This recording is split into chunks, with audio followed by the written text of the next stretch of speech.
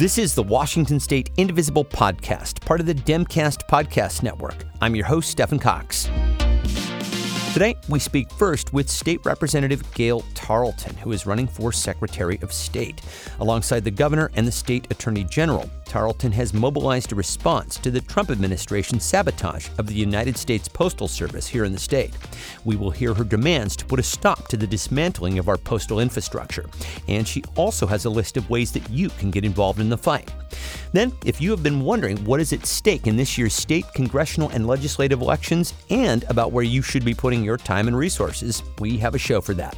Join our panel to hear how you can make a real difference here in Washington in 2020. That is all ahead, so stay with us.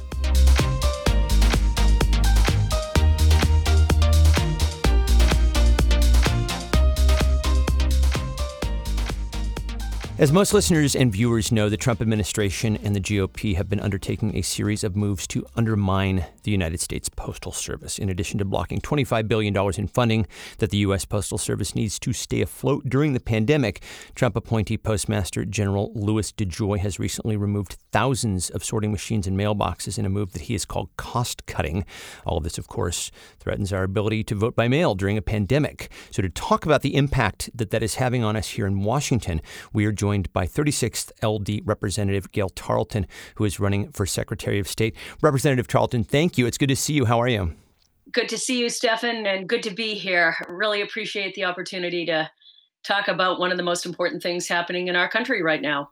Well, let's start right there. Let's get your top-line response generally to Trump's moves against the Postal Service. It's outrageous. It was outrageous when it started months ago. It's gotten even more outrageous underneath the hack that is in charge of the Postal Service in the United States. And now today we get yet another iteration of how they're trying to suppress the vote, how they are trying to prevent us from carrying out our right to vote. And I am really, really determined that we support our Attorney General right now in this lawsuit against the U.S. Postal Service and the Trump administration. I want to get your update on the status of that lawsuit in just a moment, but I'm wondering, can you give us an assessment of the damage that has already been done here in Washington in terms of removing sorting machines, mailboxes, that sort of thing?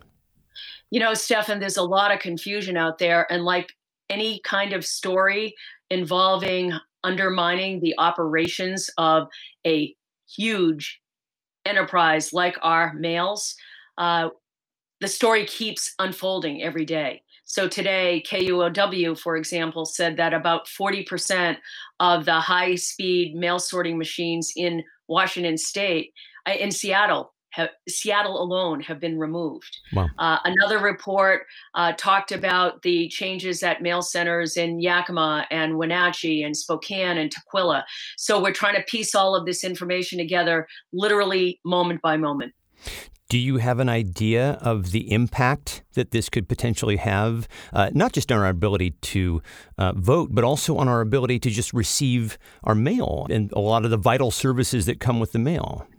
This is part of the outrage, that there is no accountability to this administration for what they are doing to undermine what has been the lifeline of our ability to get through this pandemic, for medicines, Social Security checks, applications for jobless benefits, and getting the paycheck protection funding back to individuals, and voting.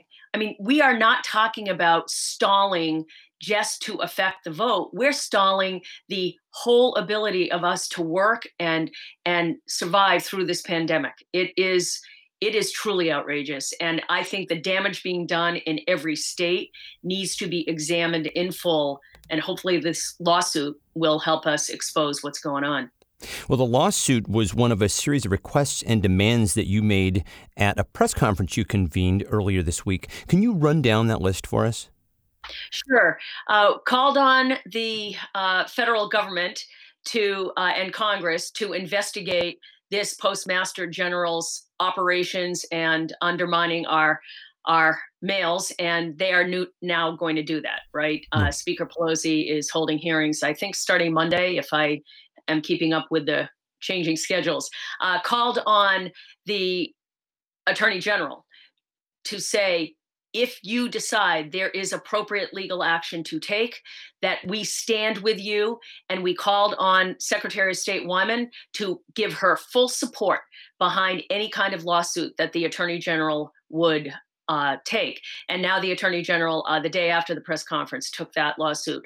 We called on the governor to use the full capacity of his emergency powers to examine how we conduct vote by mail, free, fair, safe, and secure elections, despite what is happening to the Postal Service. And that would include potentially expanding ballot boxes accessible to the critical places where service has been disrupted, to consider extending the election certification date to the extent that he could under emergency powers, to call on the auditors to mail out the ballots earlier than they otherwise would, and to explore whether or not we can help the auditors with funding, election security funding that the state legislature authorized in the budget in 2019 and 2020, $2,196,000 to support conducting elections if there were some kind of security disruption. That's all tremendous and very thorough. You have mentioned, we both sort of billboarded Attorney General Ferguson's lawsuit. This is a multi-state legal challenge that he is leading. Even though Postmaster General DeJoy recently told Speaker Pelosi that he has decided to pause his actions after the election, the AG is continuing with his lawsuit. What can you tell us about the current status of that? Look, we can't trust the Trump administration. We cannot trust this Postmaster General to actually honor whatever it is he's saying from one day to the next. 13 other states joined with our Attorney General to look into this intentional, willful disruption of our Postal Service, which is an integral part of conducting free and fair elections in this state and in many other states, because it's not just mail-in ballots. It's absentee ballots that are going to be affected by this. And most of the states that have been trying to accelerate absentee ballot rates are doing that because of the pandemic. So this Postmaster General said, I'm putting a pause on the changes. But then today there was a report that said that doesn't mean restoring the mail processing equipment that has been dismantled. And by the way, it doesn't mean that we're going to restore schedules necessarily. So no one knows, and that's why we need the hearings in Congress to ferret out what is the intention and how do we make sure that the Postal Service is not disrupted through this pandemic and through the election season. You know, you mentioned that the current Secretary of State, Kim Wyman, you called on her to support the Attorney General's suit. What has been her response to the situation thus far? She doesn't have a plan. She hasn't had a plan from day one to deal with the disruptions. She doesn't have a plan today. Every single day, new information is emerging. She doesn't have a plan. And without a plan, you are not going to be able to deal with the disruptions and the interference and the uncertainties that we're looking at between now and not just Election Day, but all of those weeks following when the auditors are going to have to be counting the ballots that are coming in late.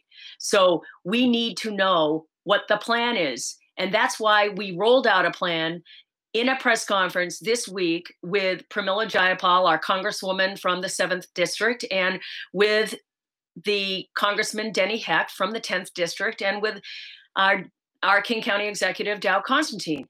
We need a plan, and our governor needs a plan, and our Attorney General is going to give us the information we need through this lawsuit. If he can proceed with this lawsuit, he can do discovery. We can find out what the plan has to evolve towards in order to make sure we conduct these elections. For her part, the Secretary of State says that she doesn't think that Trump's actions here against the Postal Service will affect the election. What is your assessment of her saying something like that? What's her basis for assuming that everything's going to be okay? There is no reason we should ever believe that with this administration, which issued umpty-ump executive orders in 2017, which has had gross incompetence and failed leadership through this pandemic, and now these attacks on completely completely illegitimate attacks on voting by mail, why would you think that they aren't going to do everything in their power to interfere with our elections and to make sure Trump can hold on to power? Look, the Senate Intelligence Committee just issued the final report on interference in the 2016 elections by the Russians. And that report not only confirmed everything that we already knew, that the Russians had interfered, it also confirmed for the first time in public that I remember that Putin ordered the direct attacks on the DNC emails. Don't underestimate what this administration will do, the lengths it will go to disrupt everything about these elections. And our Secretary of State wants to take the word of a local post office official that don't worry, everything's going to be okay. That is not a plan. And that will not give us confidence that we can conduct the elections freely, fairly, safely, and securely. You know, here at the state level, we have seen pushback against Trump, certainly from the governor, very much so from the attorney general. And I'm wondering generally how you see the role of Secretary of State, ideally, in pushing back against the Trump administration. The reason we're calling on the Secretary of State to put her full force of support behind our attorney general's lawsuit is that as chief elections officer, it is the duty of the office of Secretary of State to ensure that we are fulfilling our constitutional responsibility to give people the right to vote.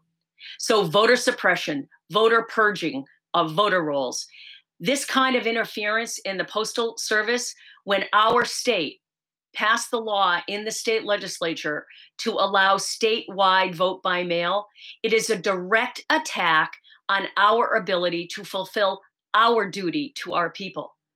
The chief elections officer of our state should be standing up for the people. And that's why you have to fight back against Trump, because he is not supporting the rights of the people. Well, I think everybody listening can see why we should get you into the job. What do you think that people should be doing in response to the situation right now? Everyone should commit to ensuring we are protecting every vote and every voter, regardless of party. This is an intentional attack on our right to vote. And the people, their rights are at risk, all of the people. There are all kinds of candidates on these ballots all over the state in this election. We have ballot measures and we have candidates up for office. Every single one of the people who are voting want to know that their vote is going to be counted and that they want it to be counted as they cast it, whomever they count it for. And so what I want is for the people to work with their post office, their local post office. I want the people to call their auditor and find out where their ballot boxes are located. Go online. It's all online.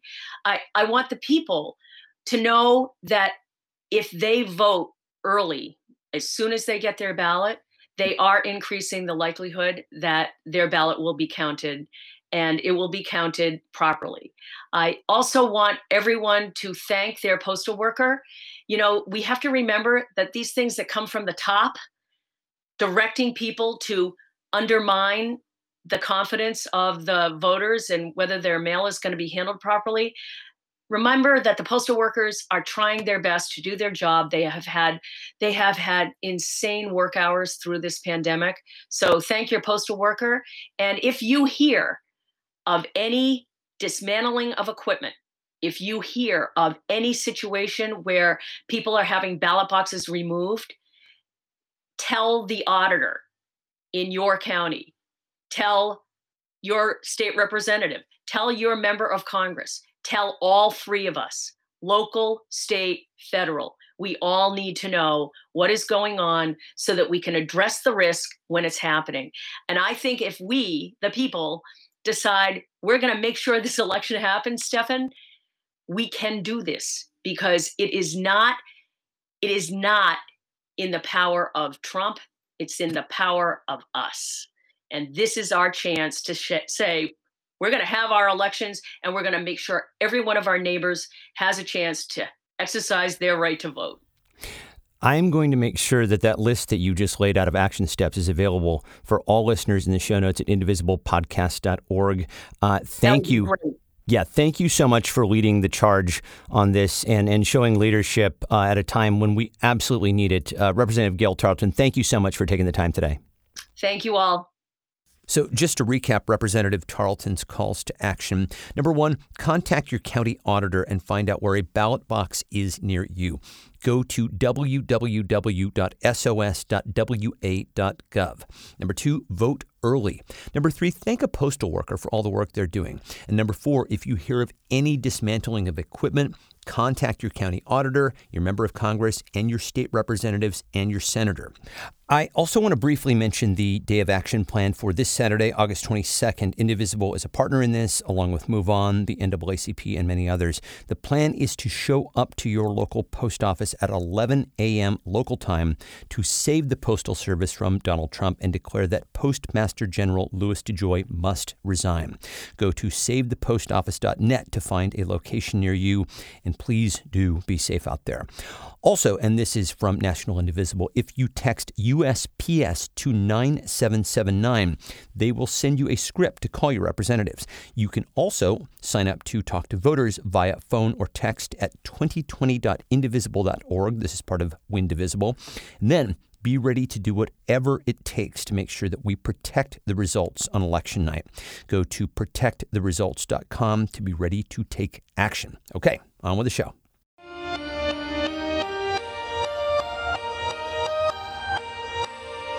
Recently, the most frequent question that I've been getting asked by listeners is, I want to help with a state or legislative race, but I have limited time, I have limited resources. What races should I focus on? I have two people who I think can help answer that question. First, of course, is Will Casey. He is Communications Director with the Washington State Democrats. Hello, Will. Hey, Stephen. Thanks for having me. Absolutely, my brother. And Kat Pipkin, who is on the steering committee for Indivisible East Side, as well as the Washington Indivisible Network. And I should mention, she is one of my partners in the Town Hall series that we've been doing with state and local candidates. Hello, Kat. Hello. So glad to be here. This is so much fun. So we will talk all about the election. But first, Will, I have to say, great work on Washington's roll call for the Democratic National Convention. We got to see 41st LD Rep. Milan Tai. This was a huge deal, and you directed this, right? Yeah, I mean, I had a small role in it. All I did was sort of point the camera. Milan Tai, she was just excellent. She was a joy to work with.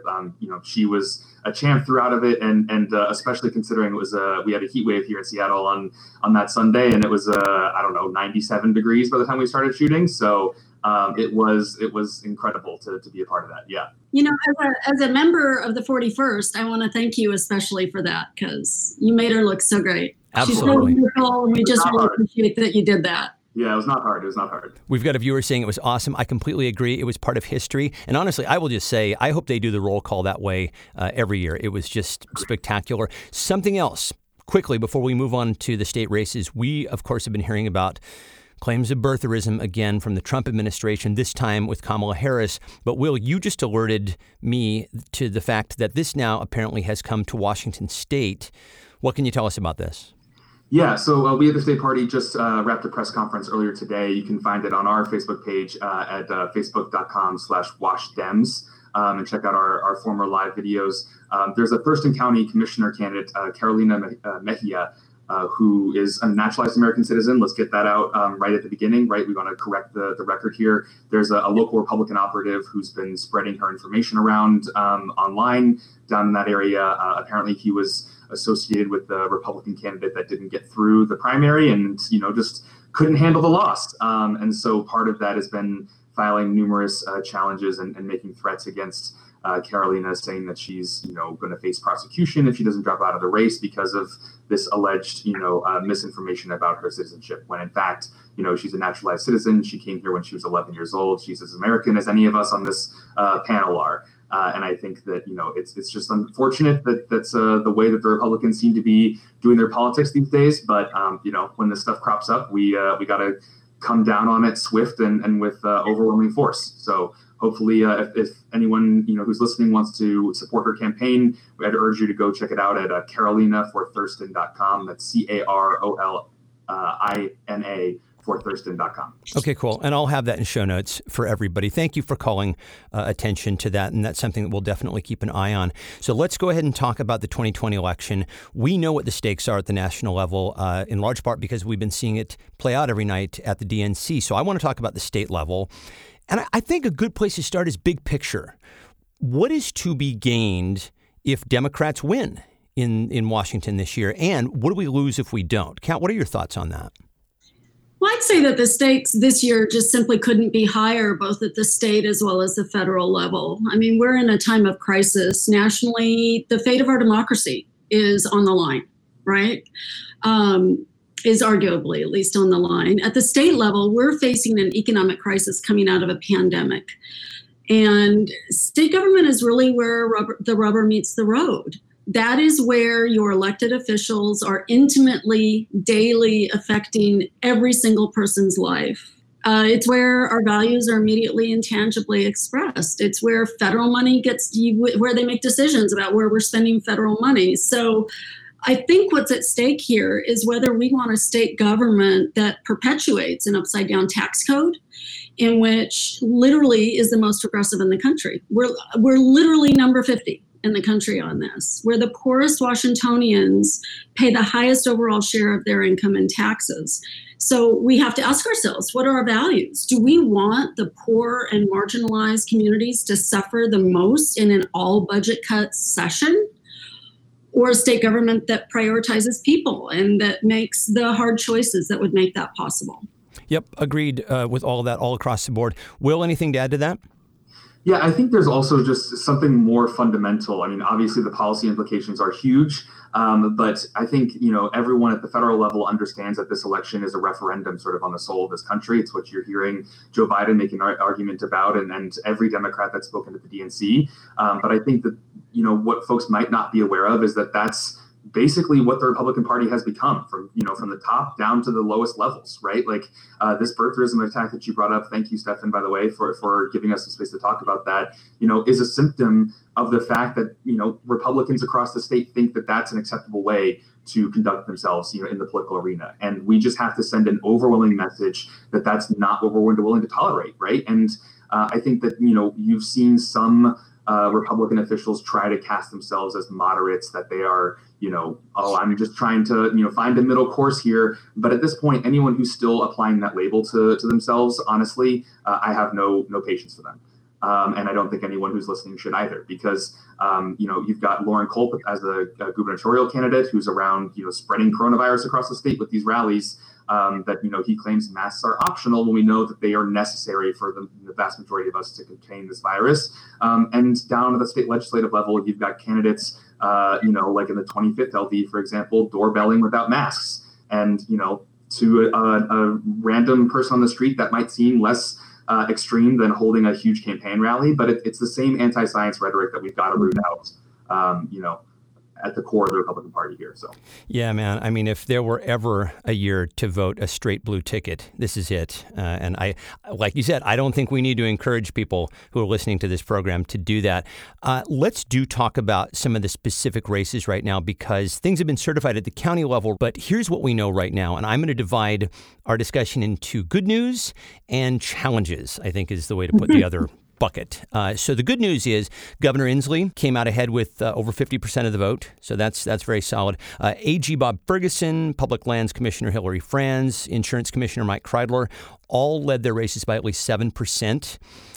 Treasurer candidate Mike Pelliciotti got 53% above incumbent Dwayne Davidson. So that is a huge flip opportunity there at the state level. And I think another big story was how well black women candidates did overall. As Justice Raquel Montoya Lewis said at our town hall on Tuesday, representation matters. So that's the good news. Let's talk about some of the challenges here. So we'll start with Secretary of State. So we just spoke with 36 LD Representative Gael Tarleton, who just joined us and made an incredibly strong case about why she should be in office in terms of her response to what has been going on with the Postal Service. She, of course, is challenging incumbent Kim Wyman. I should note that this is a seat that Democrats have not held in 60 years, so this is a push. Tarleton got 43% in the primary, but there seems to be a little bit of room to move. Talk about the importance of flipping this seat to you, Kat. Well, this is one of those races that I would look at in terms of its long-term potential in terms of gains or outcomes for the state. So my primary argument here is that investing in Tarleton's race for Secretary of State is actually an investment in protecting and maintaining a Democratic majority in the state of Washington. If you care about that, you care desperately about who is running elections. Secretary of State does a lot more than just elections, but it's really important for people not to buy into the false narrative of, oh, but we need balance in state government. No. When it comes to voting in this political climate, what we don't need is balance. We have a great system here because our legislature has ensured that, not because our existing Secretary of State has done that. We have a great system in spite of our current Secretary of State. What we could have with a Democratic Secretary of State is making voting easy and accessible for everybody, which it is not today. Yeah. Boy, and we hear specifically from the Seattle Times editorial board all about balance all the time. That is not the argument to be made this year, in my opinion. Will, anything to add to that? Yeah, I think it's something that voters are really getting a little bit of an education on this year, is really the importance of voting rights, right? I mean, I think you've seen it consistently throughout the DNC messaging this week. Every speaker has talked in some respect about making a plan to vote and making sure that, everyone that also has a plan to vote. And I think that in the Trump era, we've really seen elected officials, sort of succeed or fail based on their ability to be creative and, combat this sort of attack on our institutions, right? And so, we've already seen confirmed reporting that, the USPS, despite making an announcement that says, oh, we're going to suspend any further changes, have not confirmed that they're going to reverse the sabotage that's already happened, right? In fact, I will jump in and say he's confirmed that he won't. Yeah, exactly. Okay, even better. So you're a little bit more up on the story than I am. So I think that that's a very important factor. And the kind of press conference that Representative Tarleton put on earlier this week is a perfect example of the kind of, creative and active leadership that we need defending our right to vote. Because, as we're doing this work on the state level, we can't make any guarantees about what's going to happen with the rest of the country at the presidential level, right? And God forbid if we end up with another 4 years of Trump, we need someone in the Secretary of State's office who is going to fight tooth and nail to make sure every single vote is protected and every single voter makes their voice heard. Couldn't agree more. We talked about that very thing, about how we have definitely a lot of pushback from the governor. We've had a ton of pushback from the AG, and we need that kind of pushback from Secretary of State if, God forbid, as you say, we have another 4 years of Trump. Let's talk next about Superintendent of Public Instruction. So Chris Reichdahl is the incumbent. He is running a much closer race than I think many of us are comfortable with. He did get 40% overall in the primary in a field of 6 candidates, so there's some room there. But his second place challenger, Maya Espinosa, is looking very competitive. Kat, you had some thoughts about this race, and particularly you said that you thought that it was uniquely vulnerable to disinformation. So unpack that. Tell us what you mean by that. Yeah, so remember, this is a nonpartisan race in theory. So when we look at the numbers, we have to look at candidates' declared value statements in terms of evaluating who they are and what kind of a superintendent of public instruction we would be. So it's actually pretty easy to do here. So let's take a look at Reichdahl. He's facing a conservative, a failed legislative candidate whose campaign was notable for its smear tactics and who has, we'll get into that, a disbarred lawyer, anti-vaxxer, someone who feels we shouldn't have closed schools during a global pandemic. And then lastly, someone who wants to introduce religion into our schools. Those are the people who are opposing our current superintendent of education. His opponent in November, whose name you mentioned previously, has garnered attention here recently by literally submitting and printing false and inflammatory voter pamphlet statements that are attacking Reichdahl. They're outrageous. Once again, I just want to point out who controls voter pamphlets. Yeah, exactly. That leads back to our first line item. So here's an example of somebody who said, gosh, I didn't read that. Really? Because it's your office that approves those statements. No. So tell me how that statement made it into a voter's pamphlet when it's an out-and-out lie and it's demonstrable and the courts have actually ruled that it was a lie. So these are all these anti-vaccine, religion in schools, the whole concept of sex education. All of these things are polarizing. They're emotional. It doesn't matter that you can opt out of the age-appropriate sex education classes. They're really subject to lots of misinformation. And you know that they are based on the fact that R90 was able to actually get enough signatures to get on the ballot. It's so confusing. They made it so twisted that we now actually have to declare on the ballot, yes, we agree with the priorities that our legislators have set. So I think that this is one of those examples of a campaign where you've already seen it, right? Even in the voters pamphlet, you're seeing the kind of misinformation that people are going to be going hard after him on. I will give listeners and viewers a heads up. We are going to be talking with a representative from R90 on the 3rd of September. Mark your calendars for that, because everything that Kat just talked about is stuff we're absolutely going to be covering. We'll shift to you and talk about the lieutenant governor's race. Michael Goldberg of Washington Wire wrote a piece about the lieutenant governor's race that kind of chilled me a little bit. He said that even though it is a two-Democrat race between Denny Heck and Marco Lias, that the GOP could potentially win with a coordinated write-in campaign. And Goldberg cited Murkowski as an example of a time that this worked. How likely is this?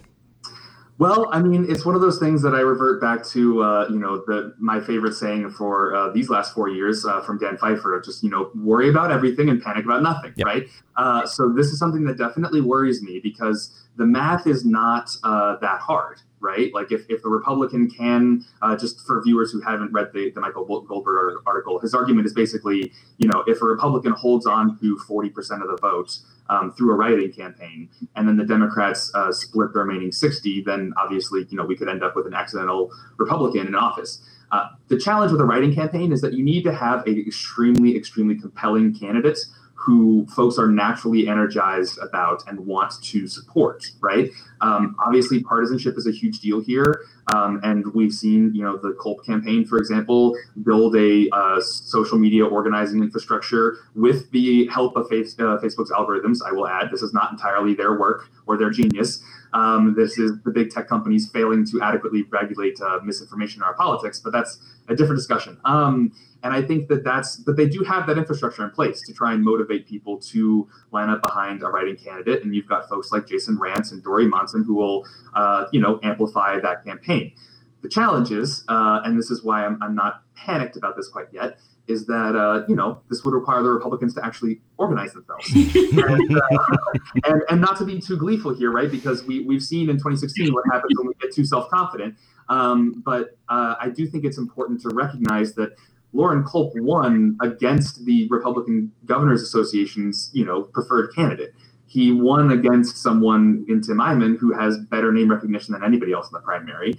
And he won largely by running against the Republican establishment as well. And so I think that what you've seen across basically every issue, going back to something as basic as condemning a domestic terrorist in the legislature, that the Republican Party just is not united, right? They are a fractured coalition that is only held together by opposition to Democrats.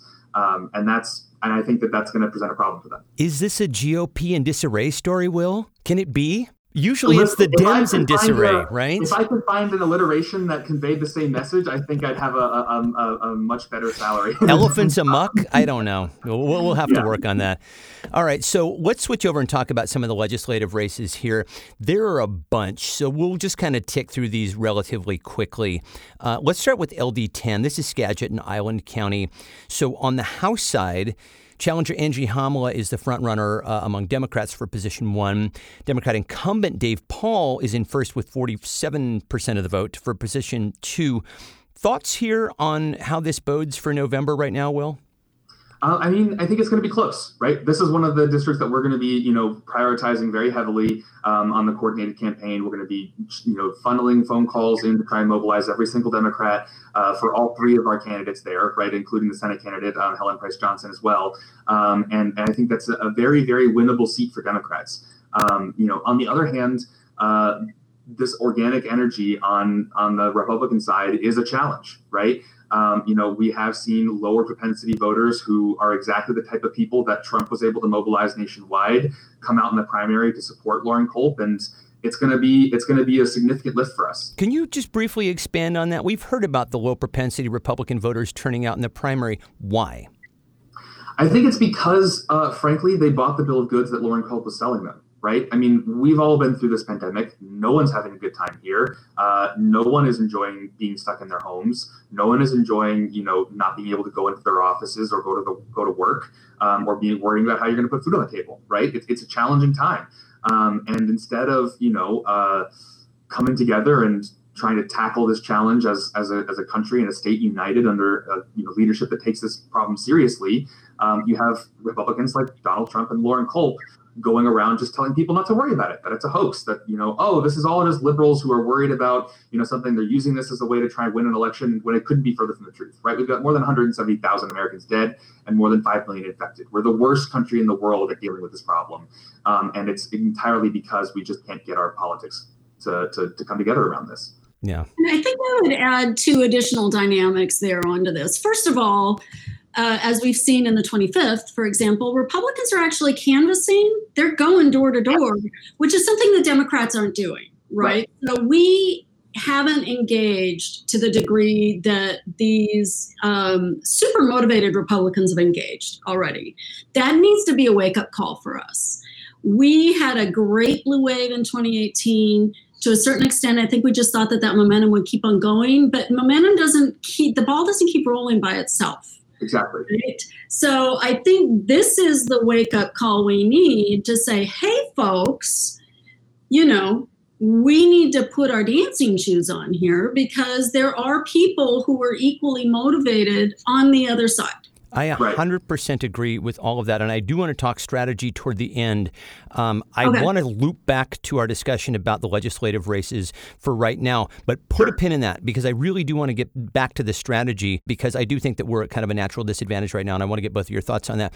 But circling back to the 10th legislative district, Helen Price Johnson, Kat, is the Senate candidate. She is just behind the incumbent with 49% of the vote. This is neck and neck. Can you talk not just about what it'll mean to flip the Senate seat, but also what it potentially means to flip the entire district, the legislative district blue, LD10? Yeah, so I think the 10th is actually one of those districts where you have an example of 2 bands of opportunities, right? You've got a super narrow, close race with Johnson. We had Paul, who we need to defend. He flipped that seat last time. Now, if we can flip a second seat with Price Johnson, that just keeps that momentum going. And in fact, with Homla, we've got an opportunity of flipping all 3 seats. Now, maintaining all 3 seats, which means LD10 would go blue and it would stay blue because we've got everything momentum-wise on our side. So I think the 10th is really exciting. I think that's an area where we could all spend a lot of energy and get a big payoff. In terms of where we are in the state. Okay, so take notes there, gang. LD10, definitely one to put your time and energy in if you are so inclined. Will, your thoughts on LD17? This is Eastern Vancouver and Clark County. Tanisha Harris is at 46% for representative position 1. What does she need to do to hang on and win in November? The 17th is close to my heart. I lived down there actually for a short period of time in 2018 when I was working on Caroline Long's race, and I know we're going to get to her in a little while. But I think Tanisha is just a fantastic candidate. If you've ever had a chance to meet with her or talk with her, her energy is just so infectious. She just has such a vivacity to her that is just so compelling. And she'd be an incredible advocate for the working families and children in that district. And we desperately need her in Olympia. I think, Tanisha is a very committed campaigner. She does the work. She's, doing everything she can to connect with voters. But, this does tie into that strategy conversation, right? Like, we're not going to tell our candidates to go out there and risk exposure or, risk infecting their neighbors. And so we just need folks to really plug in and just help us amp up the volume. We made over 818,000 phone calls in the primary. And that's what it took to get us to where we were in the primary. And nobody's happy with that, right? So that means we need to do even more for the next, 75 days. And so, if folks want to visit our website, wa-democrats.org, there's plenty of ways to volunteer. You can also volunteer directly with Tanisha's campaign. I know she's also making phone calls and doing, if you are down in Southwest Washington, I know they're doing no contact lit drops, or at least they were in the primary. Very different from canvassing. You don't ring the doorbell. You don't interact with the voter at all. You're masked, you're gloved. everything is safe and following protocols for public health. But yeah, we definitely could use a lot of help down there in the 17th LD and the Senate race as well. Kat, you had some thoughts about how Opportunity PAC could play a role in this in the 17th with Tanisha Harris. Yeah, I mean, she's down. If you look at total vote and tell count, us, by the way, just tell listeners what Opportunity PAC is. So the Opportunity PAC is a new PAC devoted specifically to elect a slate of Black female candidates in the state of Washington. In fact, we've got 9 Black women running in the state of Washington. In terms of representation, you have no idea how impactful that is. Do you realize that there's not even a single Black woman candidate running in the entire state of California this year?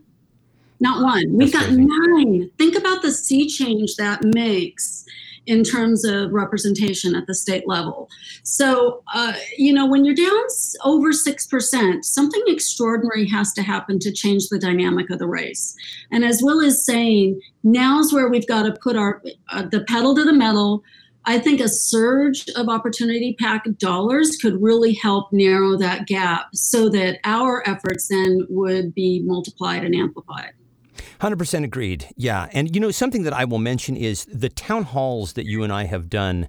You can go and listen to a lot of these candidates in these town halls. And I will have a list of all of those town halls for listeners at indivisiblepodcast.org in the show notes. And I really encourage people to get to know some of these candidates. They are tremendous. Let's talk about LD 26. So this is Bremerton, Gig Harbor. Carrie Hesch in position 1 has 40% of the vote. She is in second place overall, but the total Democratic share is higher than the total Republican share. I assume we see this as good news, Kat? Yeah, absolutely. This is another one of those districts where we see momentum on our side, right? So 2 years ago, that district was represented by 3 Republicans. Then Emily Randall took the Senate seat. Now, this year, it looks like at a minimum, we ought to be able to get Carrie Hesch over the finish line. So we take a second seat. Even if we can't get Joy over that finish line, we're super well positioned to keep that momentum going. Well, you mentioned Joy Stanford. Yeah, she's at 42%, but that is behind the combined percentage of the 2 GOP challengers. So she has a little bit more of an uphill climb there, right? She does. But again, we've got momentum on our side in that district, just like up in the 10th. So I think that we're going to get there. We'll get there at least with one more candidate this year. Hopefully we'll get that 3rd seat as well. Let's talk, Will, about LD 28. This is Pierce County, Lakewood, parts of Tacoma. Senate candidate Twana Nobles is ahead of Republican Steve Oban by 1 point. And I will point out that if Twana Nobles is elected, she would be the only Black woman in the Senate. She would be the only Black member of the Senate right now. So your thoughts on this race? How can Twana hold on through November? Well, first of all, if any of your listeners have not watched Twana speak, you are missing out. Yep. She is an incredible human being, an incredible community servant. She's the CEO of the Urban League down in Tacoma. She's been deeply, deeply embedded in that community for a very long time, and is just the passion with which she speaks is just breathtaking, honestly. And I think that all she's got to do is continue the work that she's doing. I mean, she's getting fantastic amount of support. We have been behind her 100%. I know the Senate caucus is working really hard on her behalf. And a lot of folks are pulling for her down there, but we've already seen that race is it's gotten ugly and it's going to get uglier. Right. I know we've talked about this, Stefan, on a prior episode of your show, but I think it bears repeating that, a PAC that was supported and funded by, Senate Republican leadership. Thankfully they're in the minority, but still leadership in the Senate. Unfortunately, they darkened her face in an attempt to scare voters against voting for her, which is just, it's something you'd expect out of the 1950s, right? Like this is unacceptable behavior. And to her credit, Twana has stayed above the fray. She is just, letting it sort of roll off her back. There's an interview she did with KUOW yesterday. If you haven't read it, she's, incredibly, just powerful in speaking about how, she's not letting this keep her down. So I think that's something that, as long as she maintains that spirit, and we're all here to support her and make calls to, to turn out Democrats on the 28th, I'm confident we can get her across the finish line. I also want to get your thoughts on LD 30. This is South King County. This is pretty generally good news overall. So Jamila Taylor is on top in position 1 with 43%, which combined with the other Democrat potentially gets her to 54%. Fingers crossed on that. Jesse Johnson in position 2 got 58.2% of total ballots. What are your thoughts on these two races? I mean, if you haven't heard Jesse Johnson speak, oh man, yeah, we did a town hall with him as well, and I cannot encourage people to check that out. People need to listen to that town hall. It is so inspirational. They're amazing. Yes, you should definitely go back and listen to him. He spoke for our GOTV tour and got volunteers fired up in a way that I haven't seen, since we've had to move to virtual organizing. So, I mean, he's just, and not only is he an inspirational speaker, he's got tons of incredible policy ideas as well, right? I mean, he was appointed to that seat originally. This is the first time he's standing for election for that position. And, he's already gotten to work in Olympia. And I believe, had several bills of his that made it through committee and, has a lot of achievements to speak for, his service in Olympia. And I think, the 30th LD is one of those districts where, 5-10 years ago, it might have been competitive for Republicans, but, this geographic realignment we're seeing and the diversification of the suburbs is really going to make that a pretty safe seat going forward. If my memory serves, he introduced and passed 4 bills in his first term, which is just extraordinary. An incredibly productive member of the legislature. Kat, let's talk about LD 42. This is Whatcom County. So Representative Sharon Shoemake is protecting her seat there. She got 49.4% in position 2. Alicia Rule could flip her seat with 48% in position 1. This is a nail biter, right? So talk about the importance not only of this race, but also of this district, what it would mean to flip this district for Dems. Yeah, so I think that we need to take a step back and look at Alicia's race and look at who she's running against. So Senator Erickson won his race by 1/2 of 1 point last time. Super tight race, right? This guy was the guy that was handpicked by Donald Trump to run the EPA. And this guy's fingerprints are all over every rollback of every environmental protection that we've seen in the last 3.5 years. If you value your environment, if you believe in climate change, if you think that we need to do things a little bit differently, you have to commit yourself to getting this guy out of office. Yep. Absolutely. So I think that we absolutely need to bring Alicia up and over that finish line. She's an amazing candidate. We did a town hall with them just a week or so ago. And then Sharon Shoemake, again, she's down by 1.2 points. So that's tiny. That's something that even that district, even just people committing themselves up in the 42nd should be able to get us over the end on that. Super important for us as a state, though, I think, to make the value statement to get both of those people elected. Will, your thoughts? Yeah. And I just wanted to add something else, because this does keep coming up throughout our conversation here. This is yet another situation where having a Republican Secretary of State is not helpful. There was, a very just odd sort of right-wing conspiracy theory floating around Facebook during the primary about the Postal Workers Union doing something odd. It was not true. I'm not even going to repeat the substance of the allegation here because I don't want to help sort of amplify their argument. Yeah. But Kim Wyman had no problem amplifying their argument. She issued a statement from her office, like not even a campaign statement, something from the Secretary of State's office calling for an investigation from the Department of Homeland Security, as well as the Postal Service inspectors who just arrested Steve Bannon nationally yesterday. And so I think that's just this race is yet another example of like. It really does matter how elected officials choose to use their position and use their power. So I think that, sort of rejecting that sort of conspiracy theorizing and getting Alicia across the finish line is a very powerful statement to make as well. Hear, well put. Let's vote for truth. And finally, Kat, you had a couple words briefly that you wanted to say about the 44th. And before you do, so this is Snohomish County.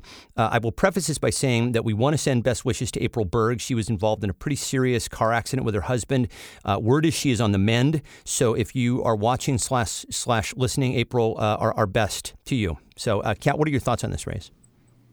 Well, I'd say that the 44th is important for us, not just because of keeping up the momentum that we're keeping and moving our progressive majority here in the state, but I think we also have to take a look at who we elect within those categories. So we have currently up there April Berg running against Steve Hobbs, who has twice voted to kill the clean fuel standards, which is that's a Democratic priority, right? You can't have a Democrat voting against those sorts of things. So he's the head of Senate Transportation. He has succumbed to pressure, perhaps, from the transportation lobby. We have to flip that seat. I think this is another one of those areas where our values will shine through, and we need to perhaps elect a more progressive Democrat to that seat. Hear to that. Okay, so we will finish up here by talking about a couple of congressional races, and we'll start with 8th District Congresswoman Dr. Kim Schreier. She is my congresswoman. We fought very hard to get her into that seat, and she won her primary, but with less than the sum total of her GOP rivals. Will, you're fairly optimistic on this. How do you see the dynamics of this race and winning for Dr. Schreier? Yeah. And so I think I am optimistic for a very specific reason, but I want to make sure that before I get to my optimism, that I'm being, very, very clear. We do need to keep doing the work, right? This is not something where we can just, sit back and assume that because she's gotten across the finish line once, it's going to happen again. Yeah. Right? Hashtag do the work. Yes, exactly. But I think that the reason for optimism here and to temper any sort of panic that people are feeling about the 8th Congressional is that, Congresswoman Schreier is still relatively new to this district, right? This is only her first time running for re-election. And she raised 15 times the amount of money of her closest Republican challenger, and wisely, in my opinion, is saving those resources for the general election, right? She did not face a serious challenger from the Democratic side. She had no real reason to compete in the primary and spend those resources before the general election when they could be most effective. And I'm very confident that, her team knows what they're doing there, and they'll be able to execute a very smart, targeted communications plan that will, get her across the finish line, as long as she has the volunteer support, that she had in 2018. Kat, your thoughts?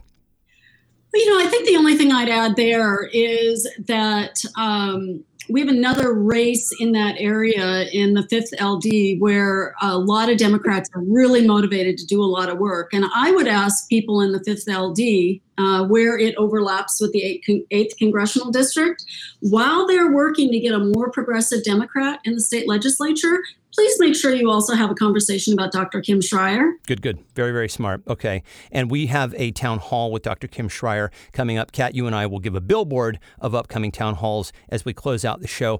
I also want to talk about Carolyn Long down in the 3rd. Will, this is a candidate that you worked for in 2018. Cooks had shifted this race to likely Republican, I believe, away from strong Republican. Ultimately, I think many thought and hoped that Long would do better against Jamie Herrera Butler, who I think many people were hoping was going to be on her way out, was vulnerable. What are your thoughts on how to get Long kind of recharged here and get her up and over?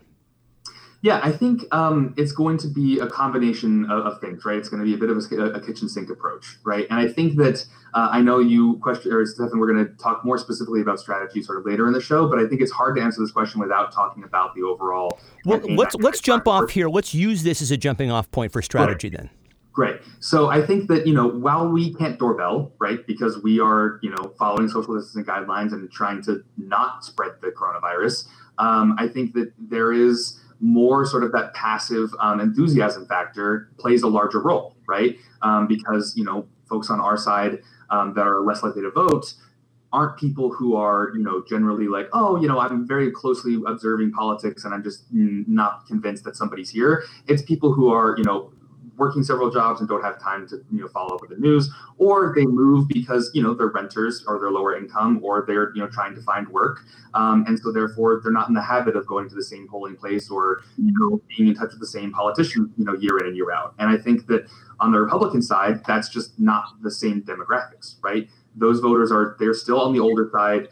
They are more permanently sort of located. They're just disillusioned with the broader system as a whole.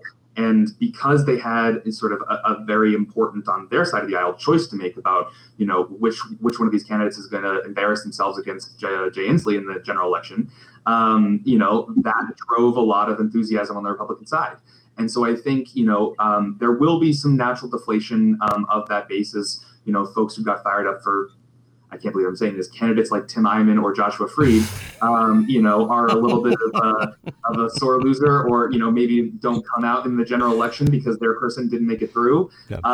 But, we can't depend on that. Right. And so I know Carolyn's going to have the resources she needs. If folks haven't, checked out her campaign, electlong.com is, where you can learn more about her story. I've worked for her personally, so obviously I'm far from objective in this situation, but, she was a joy to write for. And I know her heart's in the right place. She cares deeply about her community. And I think that, they're going to have a smart campaign team down there who I'm in touch with, on a daily basis. They're working their butts off, and, we just need folks to do the work, right? Like we're at a disadvantage here, right? Like the Blue Wave in 2018 was driven by doorbelling. And, we know that if we're going to replicate the same number of voter contacts, we just have to completely amp up and double down our efforts on the phones. So. Okay. Well, where do you net out on this, Kat? You're a strategy-minded person. I'm wondering how you kind of look at this particular problem of being at a disadvantage with the fact that the GOP is basically shameless and is willing to go out and put all of their volunteers at risk, and we simply will not do that. So we've got the phone at our disposal. What other avenues do you see? Well, see, here's the thing. We're really smart. So here's what we can do. We have created a map of all of the campaigns in the state, married with all of the indivisible groups in the state. And we've color-coded the map according to possibilities of races. So we've got flippable red seats, protect blue seats that are closed. Then we've got purple areas where you have both D's and R's elected. I'm an indivisible group, I'm in a town, I'm in a deep blue area. I don't really need it. Let's say I'm on Vashon Island. I really don't need to be campaigning for Pramila Jayapal or Joanne. They're both, they're going to get elected. Where can I spend my energy? All I have to do is look at the map and see a race that is of interest to me. Every single race, you click on it, takes you to a campaign sheet that tells you all about the campaign, what opportunities are out there. So we have armies of people who are involved in the indivisible movement here in the state that are looking for where is their time going to be most valuably spent. And they are listening right now. These are the people we are talking to right now. Hello, we're glad you're here. When is this? Because I am so excited about this map. When is this going to be available for people, and where? The map's actually live now, but we'll be pushing out a data refresh as soon as the state results of the primary are certified. So next week, if you go to we'll have it in the show notes here. Obviously, if you go to Wash Indivisible on Facebook, facebook.com/Wash Indivisible, we'll have links to the map there. It's all public information. There's no coordinating with campaigns going on. So you can find out, and you can also use it as a tool to find out about indivisible groups if you're shopping for a group, if you're an individual who's never had a group to work with. So I'd say that's one thing you can do. That's one super smart thing you can do. The other thing is I would challenge our campaigns to say, if you need help, you need to ask for it. We're not going to divine that you need help. Let us know, because we have people who are looking for where to put their time and energy. We've got a number of really great things happening across the state, including a Postcards for Washington campaign that'll be postcarding out to campaigns all across the state. Again, these are all things you can do at home. So all of those kinds of things will be linked through from the map. That is one of the great things about this audience. It is comprised not only of progressive volunteers, it is comprised of campaign operatives, it is also comprised of candidates. So you heard Kat. If you are in need of help, let us know, because we can help broadcast that out far and wide. Will, I think you would like to end on talking about the coordinated campaign, correct, sir?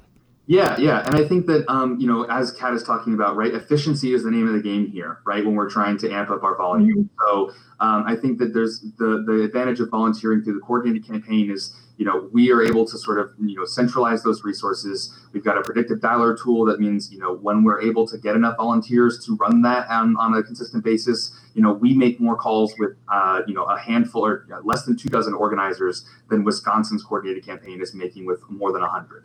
Right. We have, I think, the best field team in the country, and our numbers bear that out. And so even if you've never volunteered before, if you've only done postcarding and you're a little bit, antsy about getting on the phones, that can be a great place to get a training. You can head to our website, wa-democrats.org/organizing events, and find our latest, training that's available that we do every other weekend. And we're helping out those targeted districts like the 25th, like the 28th, like the 10th, the 17th. We're calling all over the state. The great part about volunteering the coordinated campaign is, we do base Democratic voter turnout, right? That is our goal, right? And volunteering directly with the campaigns is great. They need that help. You got to do some persuasion work as well.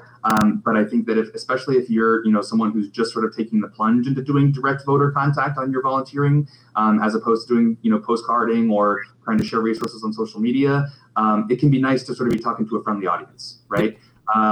And that's something that I think a lot of people, enjoy. And all I can say is, if you do, sign up to volunteer with us, I'm not trying to make an argument you should do it exclusively, right?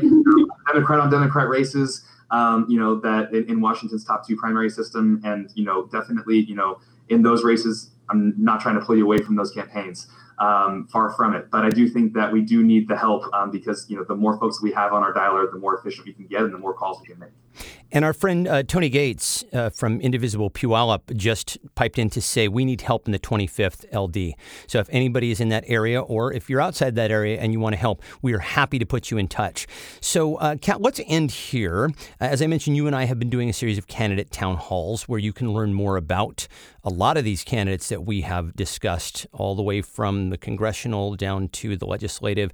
And I, again, am going to have links at indivisiblepodcast.org for every candidate that we talked about here for people to check them out. We do have a couple town halls scheduled coming up with more to come. But what's on the docket right now? So first, can I give a shout out to Julie Andrzejewski with Indivisible Please Tacoma? do. She's a hero. Please. Yeah. Stefan, Julie, and myself are the ones who have been organizing these, with Julie bearing the overwhelming burden of tracking down and getting people scheduled and wrangling everybody. So we finally have some good, our schedule is a little bit firmer now for the end of the month and for next month. So next week on Thursday, not Tuesday. I know Tuesdays are always Town Hall Tuesdays, but we like the alliteration is why. Yeah, but we're going to have to make an exception for Dr. Schreier on Thursday. We are, because we love Dr. Schreier, and crazily enough, she's back in Washington at the end of this week. She's been called back to do her job. So we'll graciously, work with her schedule. So next Thursday, we have Dr. Schreier in a special town hall with her. Then on September 1st, we've got a fantastic kind of a state candidate omnibus with Gael Tarleton, Chris Reichdahl, Marco Lias, and Mike Licciati. That's going to be a fabulous town hall. Let me just say, if I had one message I could give people as we get closer to November, it would be, not just make a plan to vote, but make a plan to vote the entire ballot. Yes. Yep. I cannot tell you how important it is for people to actually vote that whole ballot on these state races. Literally, we would have elected a Democratic state treasurer last time had people simply filled out the whole ballot. Yep, okay, and instead, what we have is a Trump Republican, an openly Trump Republican in Washington state, who is, instead of going to state financial board meetings, is actually having meetings with his biggest donors and investing our state's money, my money, your money, in their companies. So I don't want that. I want somebody who reflects my values. So please just vote the whole ballot. Okay, September 1st. Tuesday, state candidate omnibus. Then on the 9th, we have, again, not a Tuesday, but to accommodate all of our state Senate candidates, we're going to be having a chance to visit with Julie Dorr, Helen Price Johnson, and Ingrid Anderson again. And that's going to be a really exciting meeting. Then on September 15th, we've got Attorney General Bob Ferguson, and I'm thinking he's going to have some interesting things to say. Mm-hmm. After that, we're working on putting together a really kind of what's the future of education in Washington State town hall. And I'm really looking forward to that, because education looks really different this year than it ever has in the past. We got a little bit of a pass last year because of the pandemic, But now we really need to buckle down and figure out how to be effective at doing this distance education if districts choose to do that. And by the way, that's one of the pieces of disinformation, is that the superintendent of public instruction is allowing or not allowing school districts to meet or not meet. No, that's a local decision. Don't believe anybody who tries to sell you the story that Chris Reichdahl is keeping your poor innocent children out of school. No, that's not what's happening. The state superintendent of instruction has given guidelines for them to make decisions on, but that's a local decision. So one last one I will promote here is on August 30th. We just booked a disinformation expert for a special disinformation town hall called Fighting Back Against Disinformation. And this will give us actual examples and tactics for fighting disinformation in this electoral campaign. So that would be something that I would hope people would find an hour to attend on a Sunday afternoon. Perfect. And all of that will be found at the Washington State Indivisible podcast community on Facebook. Will you get the last word this week, man? Yeah, I just wanted to echo your call to action here, Kat. I mean, I think that this is an extremely unusual campaign environment for sure, right? Like, I normally wouldn't be talking to you from my living room. We'd be meeting in person somewhere to do this. So I think that, as you see those things on Facebook, right, or, any other sort of social media platform, it is not enough to just sort of like shake your head and walk away and move on with your life, right? Like, this is where people are getting their information right now.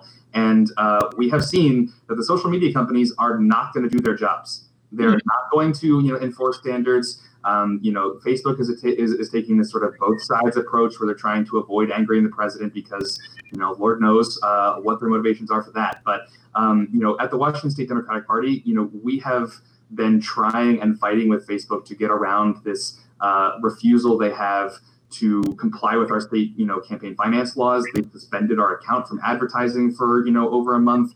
They still don't have guidance. And all the while, their algorithm is helping, candidates like Lauren Culp organize these massive rallies and, grow their Facebook followings and their groups, to tens of thousands strong. So, we all have a duty in this election to make sure that our family members, our friends, those people on our networks are getting accurate information that's helping them make informed decisions about their ballots. And we can't be passive in any way in this election. It is, as someone is commenting here, it's time for all hands on deck. Yes, that is Catherine Cleland. And thank you for that, Catherine. You gave us our perfect closing words on that. Will Casey, thank you so much, man. Thanks. It's a pleasure as always, Stefan. And Kat Pipkin, thank you. Thank you. And that will do it for today. Our website is indivisiblepodcast.org and our email address is indivisiblepodcast@gmail.com. The Washington State Indivisible Podcast is a production of Get Creative Inc. and is part of the Demcast Podcast Network. Learn more about Demcast at demcastusa.com. Thanks this week to Catherine Weiss-Sears. Special thanks to Lori Caldwell. And as always, my thanks to you for listening. We'll talk to you next time. Bye.